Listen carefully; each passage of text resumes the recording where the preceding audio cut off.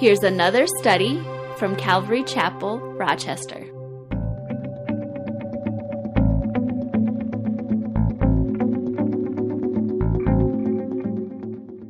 So, being the very first Sunday of 2014, I got to keep reminding myself, because when I write checks, I usually forget and I put the wrong date down, so I got to remember that. But we also have the first communion of the year as well on this Sunday. So a lot of firsts this morning.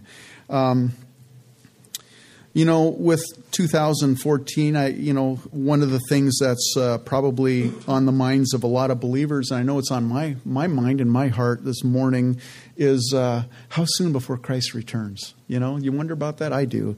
And, I look around at the things that are going on, and it was interesting. Last summer, I was at a family reunion up in Canada, and one of my uncles was talking about who he believed that the Lord was returning really soon, and he was talking about kind of the stuff that was going on in the world. And I have another uncle, and he was listening to him, and he's just like kind of poo-pooing what he was saying. Basically said, things haven't, it's always been like this, it's just another year kind of a thing. And I was sitting there thinking, well, that's kind of an interesting take, because I look around and sin has been around since Adam and Eve. I mean, there's always been sin. There's always been, the homosexual issue. That's been around since Sodom and Gomorrah. I mean, there's nothing new under the sun. But I look at what's going on in our culture and in our society globally, not just in the United States, and I think, man, I don't know that it's ever been as bad as it is now. And, at least not in my lifetime.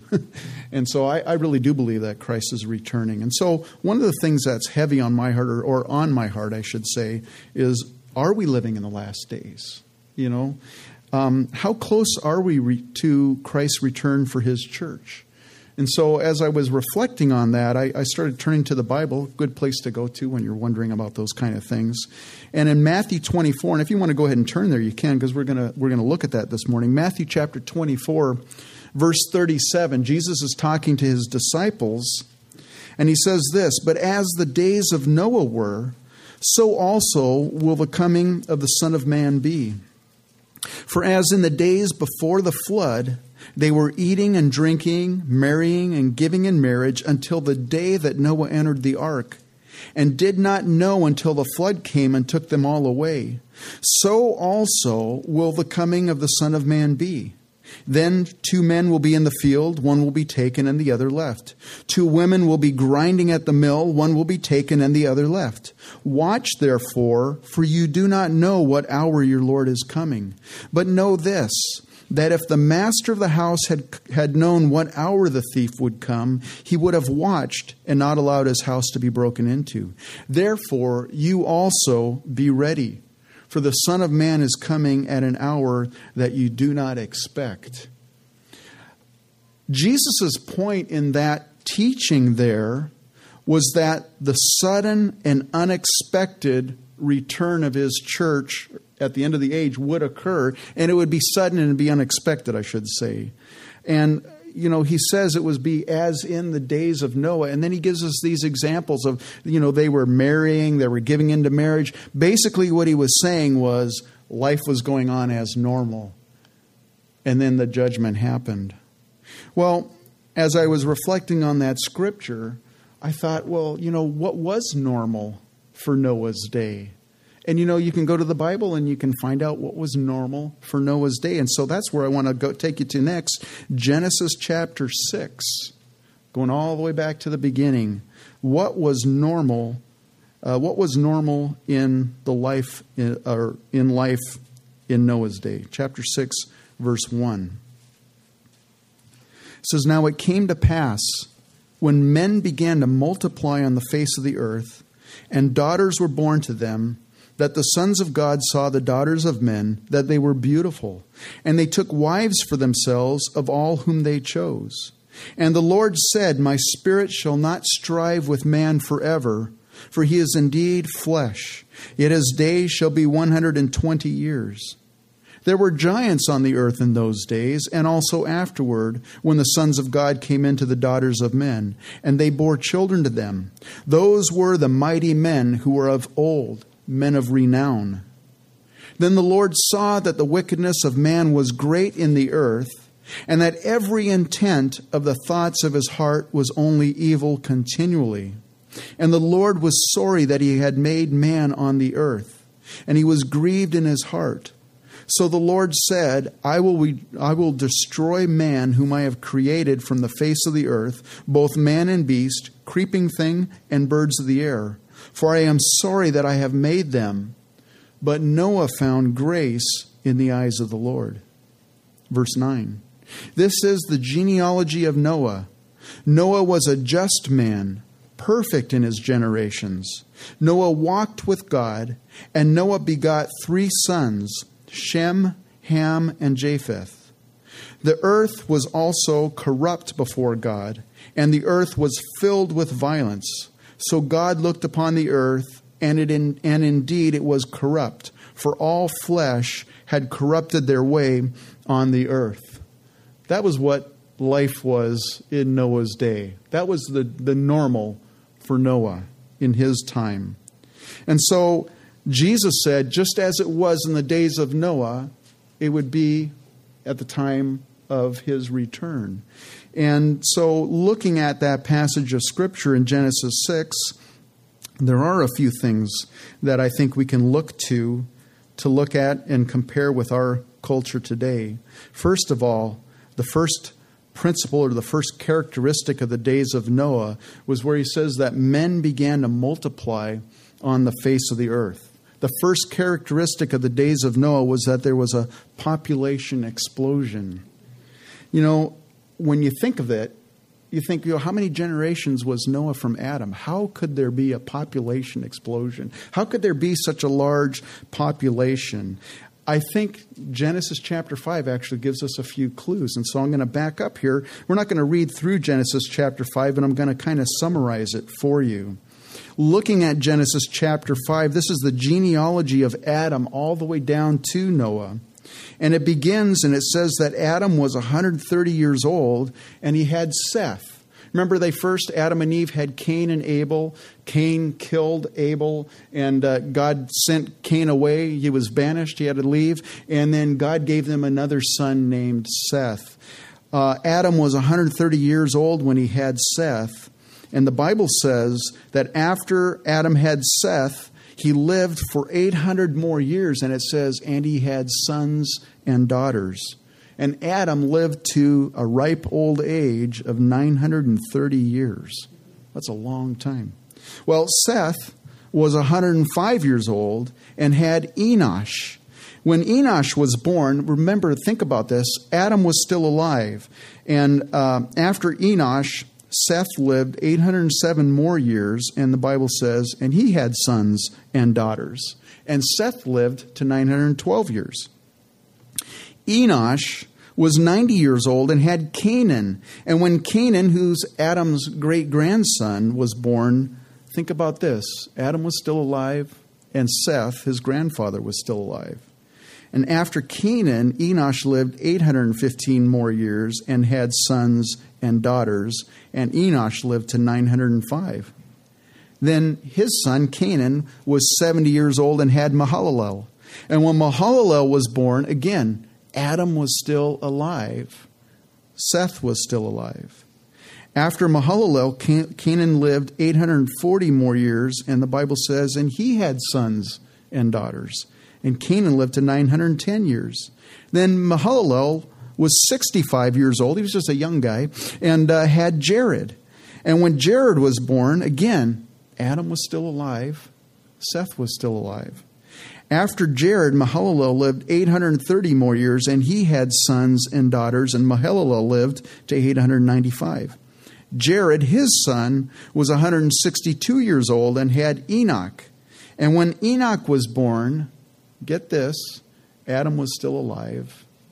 Seth was still alive. After Enoch, Jared lived 800 more years, and he had sons and daughters, and Jared lived to 962.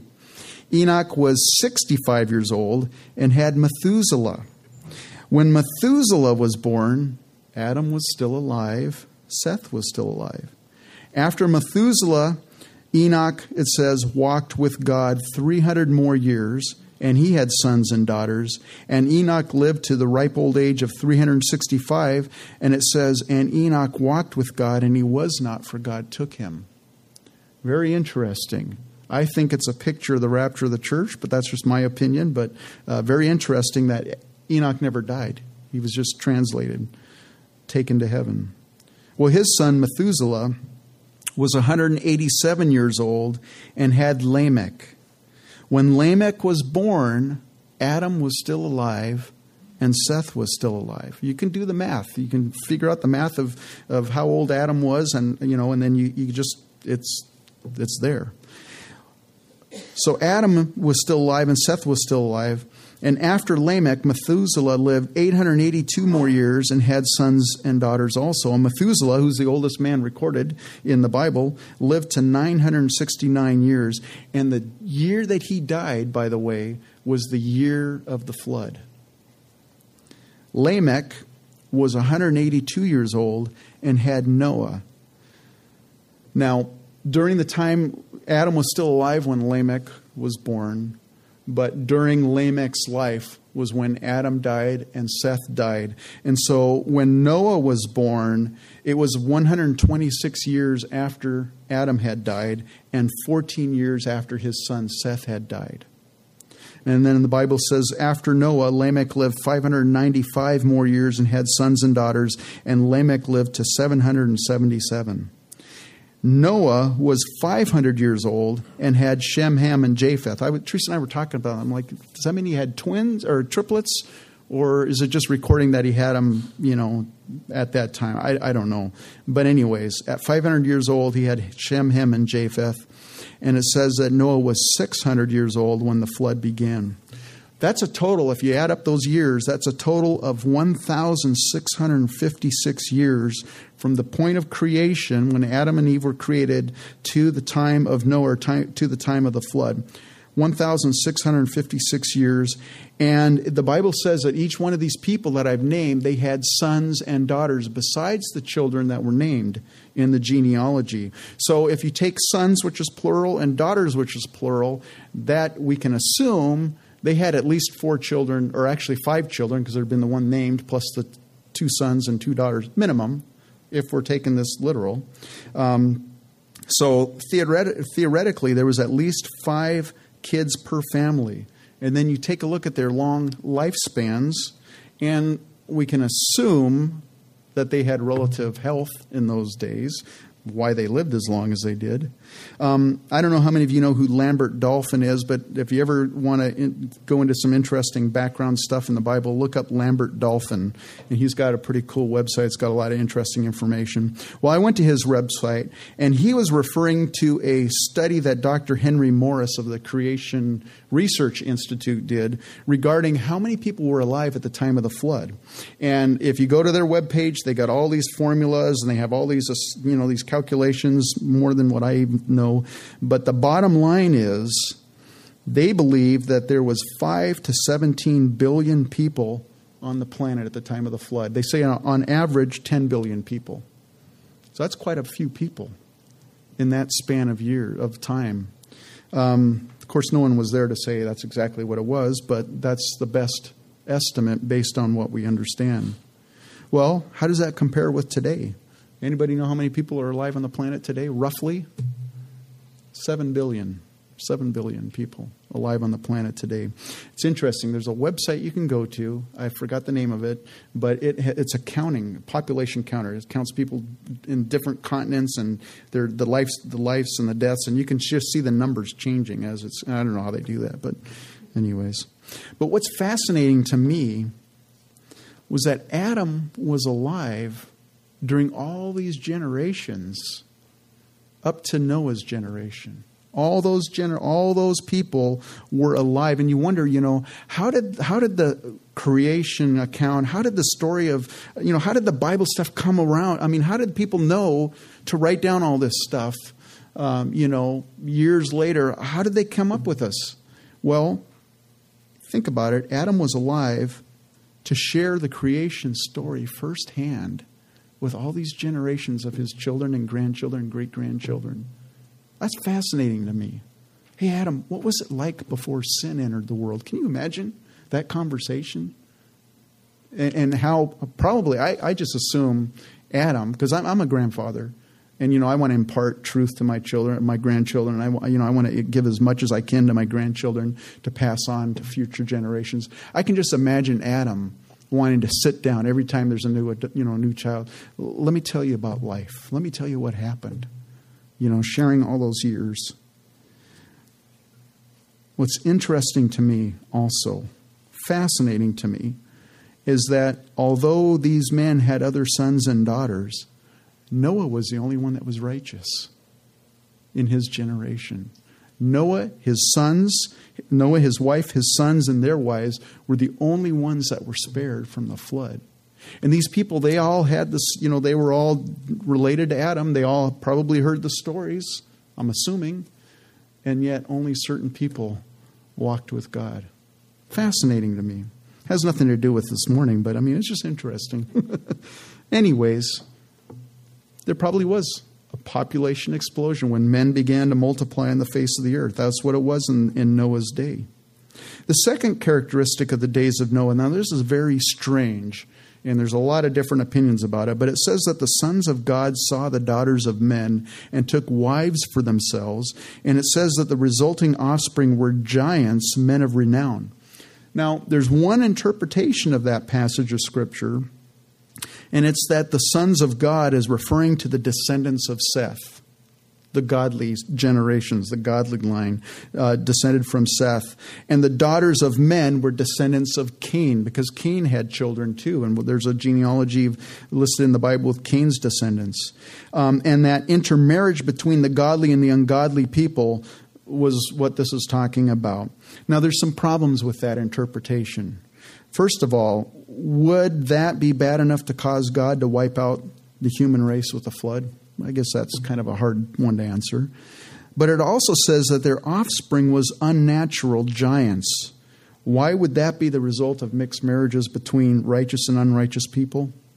I don't know. If you go and look at the sons of God in the Bible, there's 3 other times that it's mentioned in the Old Testament, and the 3 other times are in the book of Job, and they always refer to angelic beings, the sons of God. So another interpretation is that they were in fact angelic beings, which we know as demons, and somehow they had sexual unions with humans. And it explains the unnatural offspring. If you look at it, take it literally, it explains the unnatural offspring. It also explains a very interesting passage in the New Testament in the book of Jude. In the book of Jude, verse 6, it says this, "And the angels who did not keep their proper domain, but left their own abode, he has reserved in everlasting chains under darkness for the judgment of the great day, as Sodom and Gomorrah and the cities around them in a similar manner to these, having given themselves over to sexual immorality and gone after strange flesh, are set forth as an example, suffering the vengeance of eternal fire." So if you take that passage literally, there were angels that left their proper domain and they went after strange flesh, which would make sense if you look at that account in the book of Genesis. You wonder, why would that occur? Well, think about this. Satan's motive, he was there when Adam and Eve sinned. He was there when God cursed the serpent. He was there. He heard everything. And if he knew that there was eventually going to come a seed from the woman who would crush his head, he would do everything he could within his power to not let that happen. And so Satan would have a motive to try to pollute the human race as much as possible. It just, to me, it fits so that he could try to prevent the birth of the Messiah. Well, like I said, there's different opinions. You might even have another opinion than that, and that's okay. But the second characteristic I think that we can glean from that is that there was an increase in occult activity and sexual perversion. Now, that was in Noah's day. How about in our day? Is there an increase in occult activity and sexual perversion?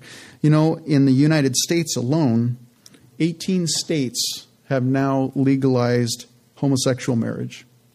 Globally, 16 countries have legalized gay marriage.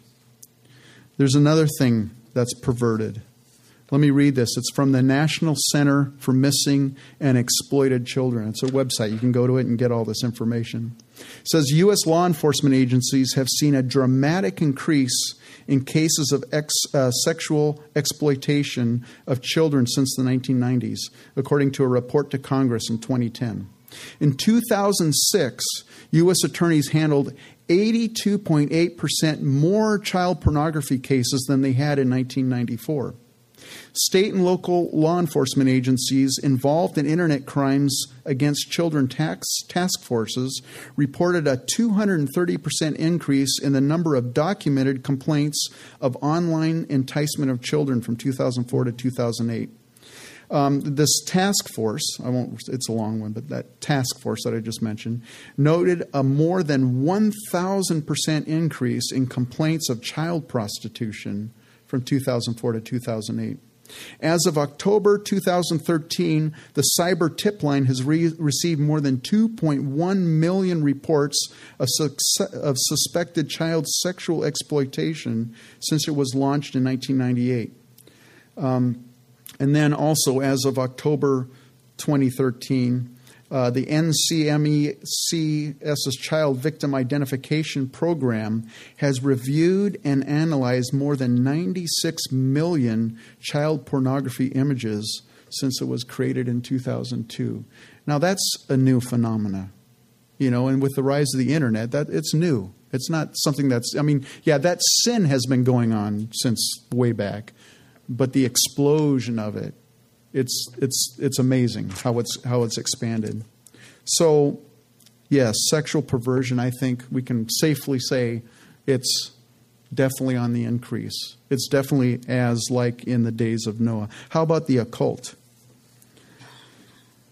I have this from, again, you can go to their website, from FBI.gov. It's the Federal Bureau of Investigation. They have a law enforcement bulletin, and they have a guy by the name of Robert J. Bunker who has a PhD. He's a psychologist, and he did some research on the narcotics wars that's going on in Mexico. And it's spilling over into the southern states, of course. You've heard of different stories of drug killings. It's just been crazy down there. And one of the factors that's not really reported on, but this guy did a three-part study on, is that there is an occult connection with a lot of the killings that are going on with these drug gangs. And it's called the Santa Muerte. It says this variant of the cult, because it's a cult that's been around, promotes greater levels of criminality than the more mainstream forms of Santa Muerte worship. One component entails the rise of the cartel and gang narcocultura, which means the drug culture, variant of the cult of Santa Muerte, literally translated as holy death. This variant of the cult promotes greater levels of criminality than the more mainstream and older forms of Santa Muerte worship. Sometimes it can be so extreme that it condones morally corrupt behaviors, what many people would consider as resulting from an evil value system that rewards personal gain above all else, promoting the intentional pain and suffering of others, and even viewing killing as a pleasurable activity. It's a cult. And a lot of these gangs are involved in this worship of this holy death, and it's kind of like the opposite of the Virgin Mary kind of a thing, and it's crazy. We could be here all afternoon. I could be reading this stuff, but you can go to the website and look it up.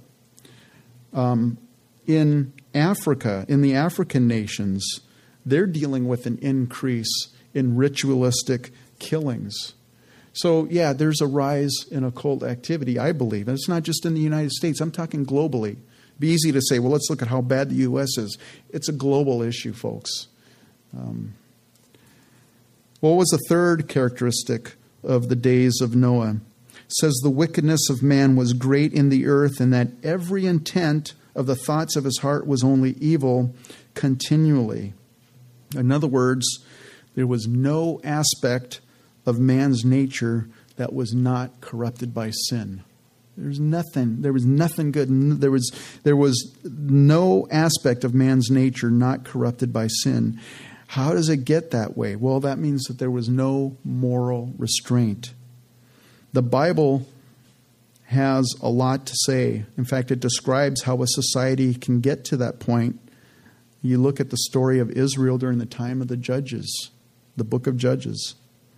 The time of Judges is, you have Moses who led the children out of the promised land and wandered in the wilderness. He was not allowed to go into Canaan because he had sinned against God. He had misrepresented God. And so God raised up Joshua. And Joshua led the people into the promised land. And Joshua was a godly man and he was a godly leader. And for the generations that were alive during Joshua's leadership of Israel, Israel had restraint. And Israel, they sinned, they did some things, but they had a leader that kept leading them towards God. But the Bible says, after the time that Joshua died, in Judges 17, verse 6, it says, "In those days there was no king in Israel.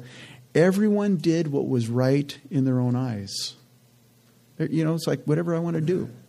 And you look at today, people are doing whatever they want to do. They just, whatever's right for me. There's no absolute truth. My truth might not be your truth, whatever I think is right. And so that's how it was in the time of Judges. Everyone did what was right in their own eyes. In other words, there was a leadership vacuum. In Judges 18, verse 7, it says, "There were no rulers in the land who might put them to shame for anything." There was no rulers that stood up and say, "Hey, this is sinful, this is wicked, we need to stop it." There was no more leaders. There was a leadership vacuum. How about today? I read an article just last week. I don't know how many of you know who Lech Walesa is, but let me read this to you. It says, the Nobel Peace Prize winning former president of Poland, Lech Walesa, says President Obama has failed to reclaim America's role as a world leader. In an interview with CNN aired Wednesday, the 70-year-old Walesa, who supported Republican Mitt Romney in the 2012 election, said the Obama administration has been a dangerous disappointment. When he was elected, there was great hope, Walesa said. We were hoping Obama would reclaim moral leadership for America, adding that failed. In terms of politics and morality, America no longer leads the world, he said. America did not regain its leadership status. We were just lucky there were no big conflicts in the world, saying the world has relied on a strong America to maintain the balance of power around the globe. That lack of leadership, people look at the United States. We've been one of the superpowers, and like it or not, whether you believe in being involved in foreign, different things going on around the world, America was a restraining influence for a lot of evil that was going on in this world. We stood up to Hitler. We stood up against communism. We stood up against all these things. But today, that leadership is lacking. And it's not just politically, but it's morally. Look at the laws that are being passed right now in our country. Here, and I'm not a prophecy buff, but I think I can say this, and I'm not going to say thus saith the Lord, because if it doesn't happen, you can stone me, and I don't want to get stoned. But I think that there's a trend, a prophetic trend, and I think what you and I are going to see in 2014 is a continually furthering decline in U.S. influence worldwide. And there's a void there, and it's going to get filled, and it's going to be filled by people who are less moral. One of the actors in that world stage is Vladimir Putin. He's stepping in to fill the gap where America's holding back. I think we're going to see that just continuing. What's the fourth characteristic of the days of Noah? It says the earth also was corrupt before God, and the earth was filled with violence. So there was widespread corruption and widespread violence. Again, I'm trying to wrap my brain around this. How did the pre-flood world, that was just a few generations from Adam, how did it get to the point where God said it's just filled with violence? Again, you have to go back to the Bible. You know the story. Cain killed Abel. God cursed Cain to live a life as a vagabond and a wanderer on the earth. Listen to this in Genesis chapter 4, verse 13. And Canaan said to the Lord, my punishment is greater than I can bear. Surely you have driven me out this day from the face of the ground. I shall be hidden from your face. I shall be a fugitive and a vagabond on the earth. And it will happen that anyone who finds me will kill me.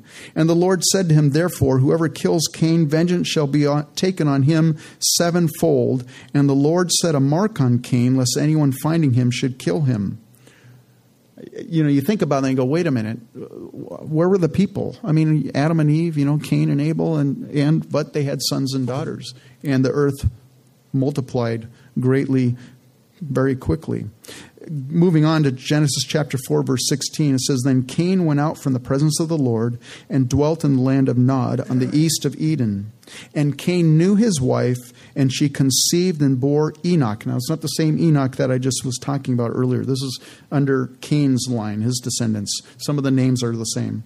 And he built a city and called the name of the city after the name of his son, Enoch. Again, where did Cain get a wife from? Well, there's all these descendants of Adam and Eve's children. Verse 18, to Enoch was born Irad. And Irad begot Mehujael, and Mehujael begot Methushael, and Methushael begot Lamech. Again, that's a different person than the Lamech who was Noah's father. Then Lamech took for himself two wives. The name of one was Adah, and the name of the second was Zillah. Lamech is the first polygamist, by the way, in the Bible. Verse 23. Now listen to this. Then Lamech said to his wives, Adah and Zillah, hear my voice. Wives of Lamech, listen to my speech.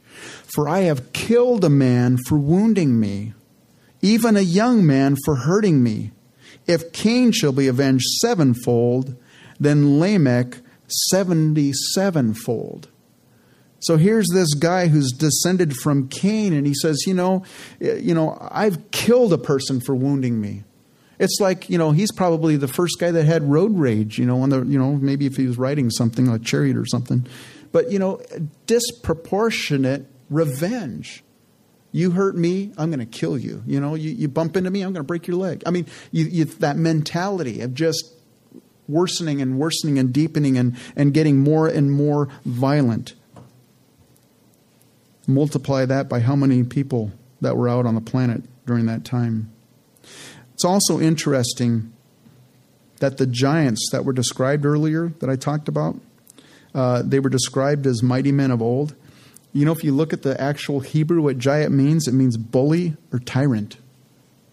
And mighty men, strong men of renown, it means famous, and actually it means more like infamous.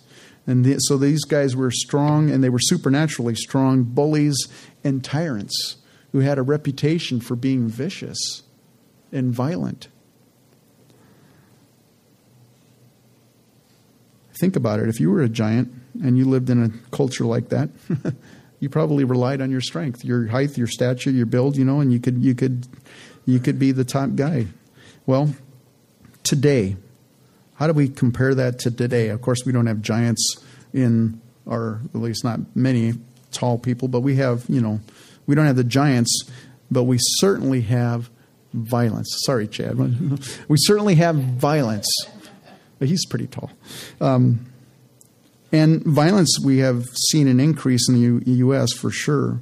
One of the things it's just sickening to me. Have you ever heard of that knockout game that's going on? People call it the knockout game. It's these gangs of these guys. They go around and they videotape themselves actually cold cocking someone and knocking them out. And it's like it's fun for them. And there's a racial aspect to that too. It's generally blacks against whites. Although just I think a week ago there was a white guy that did that to a black guy. It doesn't matter about the races. It's violent. It's cruel. And it's sinful. It's just wicked. It's evil. And we could look at all kinds of crime that's increased in the U.S. But again, it's not just the United States. There's an explosion of violence that's going on globally. The latest phenomena on a global scale with regard to violence also traces its roots back to Genesis. Fascinating to me. I took this from the In the Days website, which is Pastor John Higgins. He pastors at Calvary Chapel down in Arizona. He's got a lot of interesting information on his website. But he's talking about Noah. He said Noah had 3 sons, Shem, Ham, and Japheth, which we talked about. From Shem came Abraham. You guys know that. From Abraham came Ishmael through Hagar, the maid of Abraham's wife, Sarah. As a result, Ishmael became the biblical father of the Arab nations. From Ishmael came Muhammad, who in approximately 632 A.D. founded the religion of Islam. The majority of the Middle East descended from Ham and adopted the religion of Muhammad the Ishmaelite. Then there was another son of Noah named Japheth. Japheth settled in the present-day Iran and is not an Arab. So if you look at the Iranians, they're actually not Arabs. They're descended from Japheth, but they adopted the religion of Islam.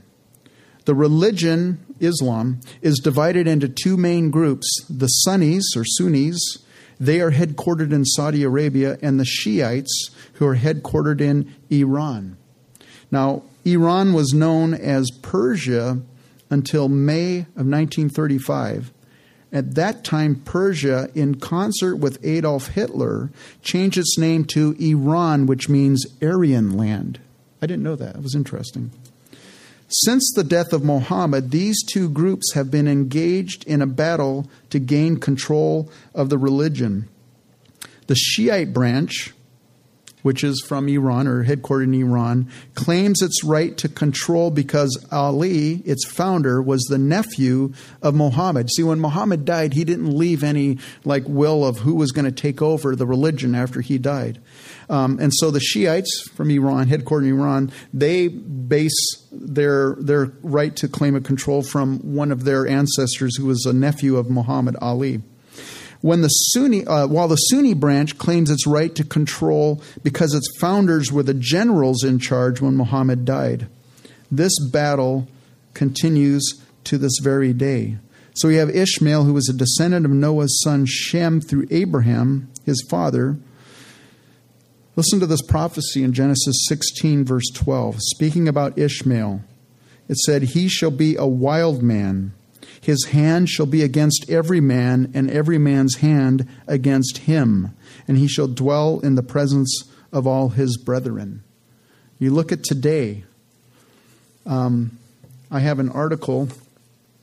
It's from the Toronto Star newspaper, dated 9/16/13. I didn't go to the Toronto Star to get it, but you can go to inthedays.org. I think it's .org. It might be .net, but it's .com. Inthedays.com, and look under Ishmael. You can find all this information in there. But he stored the article in there from the Toronto Star, and it's an article dealing with Shiite and Sunni violence. And I'll just read a couple things here. This is from that article. It says, in the not-so-distant past, the doomsday scenario was a cataclysmic clash of civilizations between Muslims and the secular West.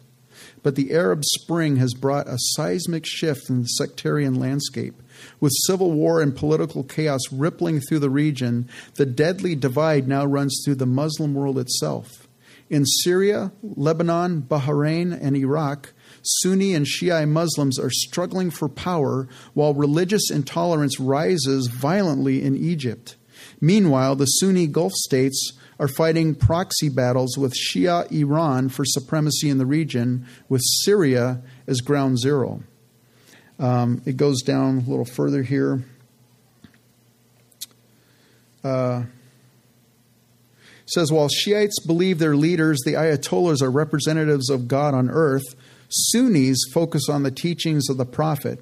For centuries, the religious practices have diverged, each side accusing the other of heresy or extremism.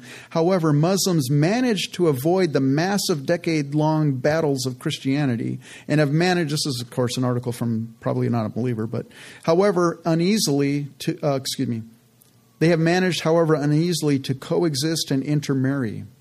Outside the Middle East, only a minority are concerned with sectarian strife, according to the recent Pew poll. In the Arab countries, that may now be changing. But even before the Arab Spring, the U.S.-led invasion of Iraq touched off an explosion that blew apart the relative calm that had prevailed between the region's Sunni majority and Shia minority under dictatorial regimes. The war in Iraq institutionalized sectarianism. It says the explosion of sectarian violence that followed the invasion polarized Iraq and caused the death of tens of thousands of people in attacks that are going on today. And if you just caught the news maybe a day or two ago, Fallujah, I think it's Fallujah, one of the Iraq cities where our forces, there are a lot of our people died trying to defend that, to wipe out, to kick Al-Qaeda out of that city, to maintain get some sanity to the place. That has fallen back into the hands of Al-Qaeda just this past week. And a lot of people are saying it's because the U.S. pulled out. And, the generals, all the military leaders said, don't pull out. It's too soon to pull out. Politically, we made the decision as a nation pulling out no matter what, and now there's a void there, and they've come back in. And I think of all the people that have died, and now it's like, for what? Let me read just a little bit more here, and then I'll get to my point. The war in Syria. Boy, that's a big thing. With a Shiite-linked Alawite regime battling for survival, Assad's an Alawite, battling for survival against mainly Sunni rebels, sent out new shockwaves into the turbulent region. Across the Arab world, says Abdu, this is a guy that this person's quoting, the Shiite power moment has now been eclipsed by a growing Sunni bid for ascendancy in both the religious and political realms. The Syrian civil war, she says, has given the Gulf rulers a reason to suppress their own Shia populations and to detract from the legitimate grievances of opposition members. And then it goes down a little bit further and says, a dangerous turning point arrived when the leader of the Lebanese Shia faction Hezbollah, backed by Iran, admitted publicly that he was sending fighters to Syria. It is now seen as a defender of Shia Islam in the region. And if you've caught the news recently, there's been all these explosions going on in Beirut. It's not the Israelis trying to wipe out Muslims. It's Muslims wiping out Muslims. It's Sunnis trying to wipe out the Shiites. And the reason, I'll go back to why I bring all of this up, is, worldwide, we have a certain amount of certain kinds of violence that's going on in our nation, of course, but worldwide, and especially in the whole Middle East there, violence is exploding beyond belief right now. Syria is about ready to head into it isn't a civil war, basically. Now they're worried that Lebanon's going to go into a civil war. Things are getting really, really bad out there. Violence has increased on the face of the earth. This is a new phenomenon because before, Muslims tended to coexist. They didn't, there was kind of some relative calm there with the different dictators. And with all the things that's been happening in just the recent last year, it's all different now. It's exploded. So, how about today? I think it's pretty safe to assume, based on these different things, that we are living in the days of Noah. That this is the time. So what are you and I to do? Well, I think it's pretty simple. We're to live as Noah lived during a time of increasingly greater wickedness. How did Noah live? It's kind of cool. In the New Testament, we have a few passages that refer to Noah. In Hebrews 11:7, it says, by faith Noah, being divinely warned of things not yet seen, moved with godly fear, prepared an ark for the saving of his household, by which he condemned the world and became heir of the righteousness which is according to faith. God warned Noah 100 years before of this coming judgment. And so Noah heeded God's warning of a coming judgment. It says he walked with godly fear. What does that mean, he walked with godly fear? It means that he lived his life in fear of God. He lived his life knowing that there was a judgment coming, and he lived accordingly. And he prepared an ark for the saving of his household. I think that speaks volumes to parents. His obedience and his faith was a contrast. It was a stark contrast, and it condemned the wickedness that was around him. How he lived his life stood out from those of his godly neighbors. And I have to ask myself, how about me? How about you today? Is our life standing out? Are we godly people? You know, if being born again or being a born again radical follower of Jesus Christ was illegal in our country today, and believe it or not, we're getting closer to that. But if it was illegal for you and I to be a born again radical follower of Jesus Christ, would there be enough evidence to convict you and I this morning? Another passage, 2 Peter 2:5, describes Noah as a preacher of righteousness. Now, a lot of people call me a preacher. I'm up here preaching, right? What is a preacher of righteousness? What is a preacher? Listen to this definition. A preacher is a herald or messenger vested with public authority who conveyed the official messages of kings, magistrates, princes, military commanders, or who gave a public summons or demand and performed various other duties. In other words, he didn't just talk, but he did things. A preacher. In the New Testament, God's ambassador and the herald or proclaimer of the divine world. For you and I, we're to be preachers of righteousness in our generation. Our lives are to stand in a stark contrast with the world around us. You know, from the time of the time that God spoke to Noah, warning him of the flood, it took 100 years. Noah was building that ark for 100 years before the flood actually occurred. And, you know, how soon will Christ's return be? Now, I'm not a prognosticator. The Bible says that no man knows the day or hour, and I think it's foolish. Those people, you know, we have it plain in Scriptures. God says no man knows the day or hour, and yet there's people that try to predict the day and hour. They say, well, I've got this formula that's going to happen this year. I'm never going to say that. But Jesus did talk about recognizing seasons.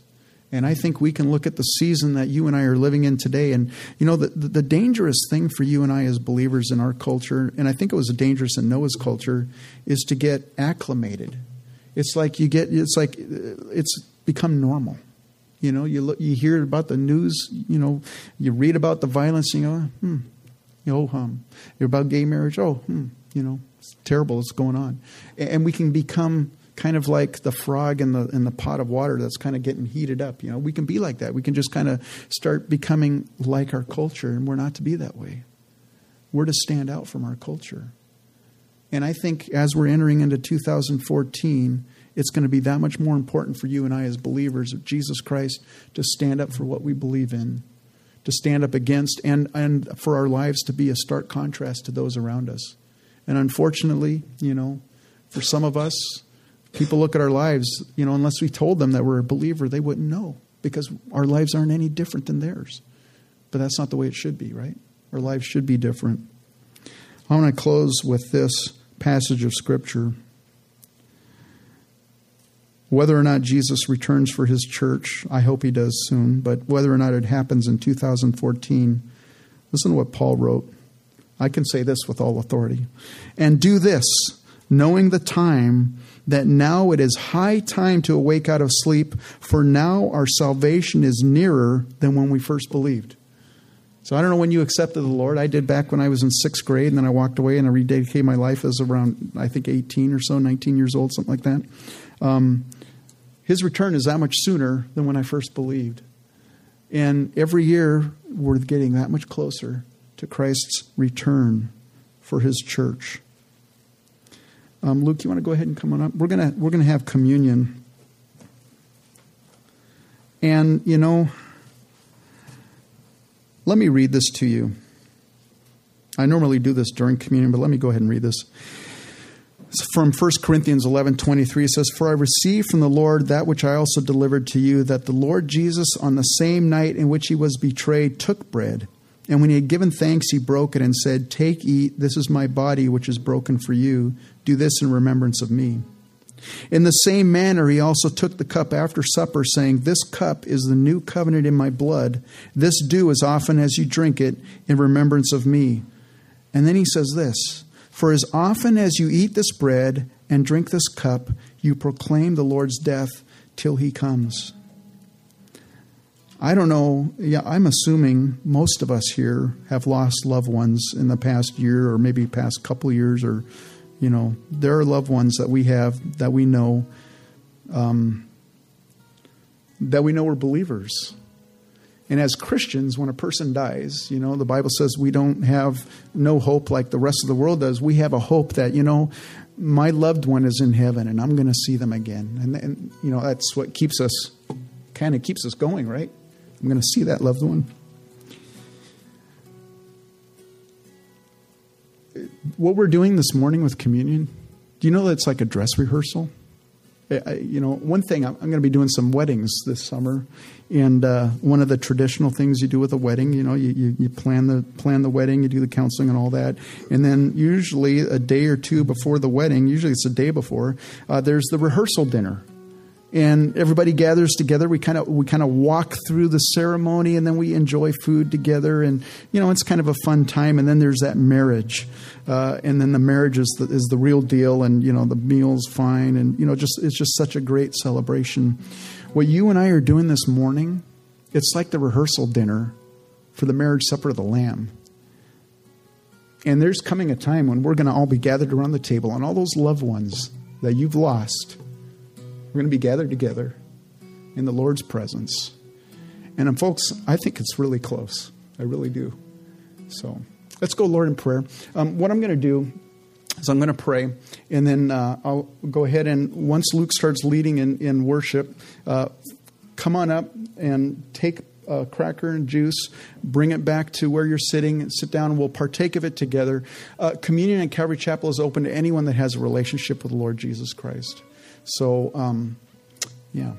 why don't I pray, and then Luke will lead us in worship.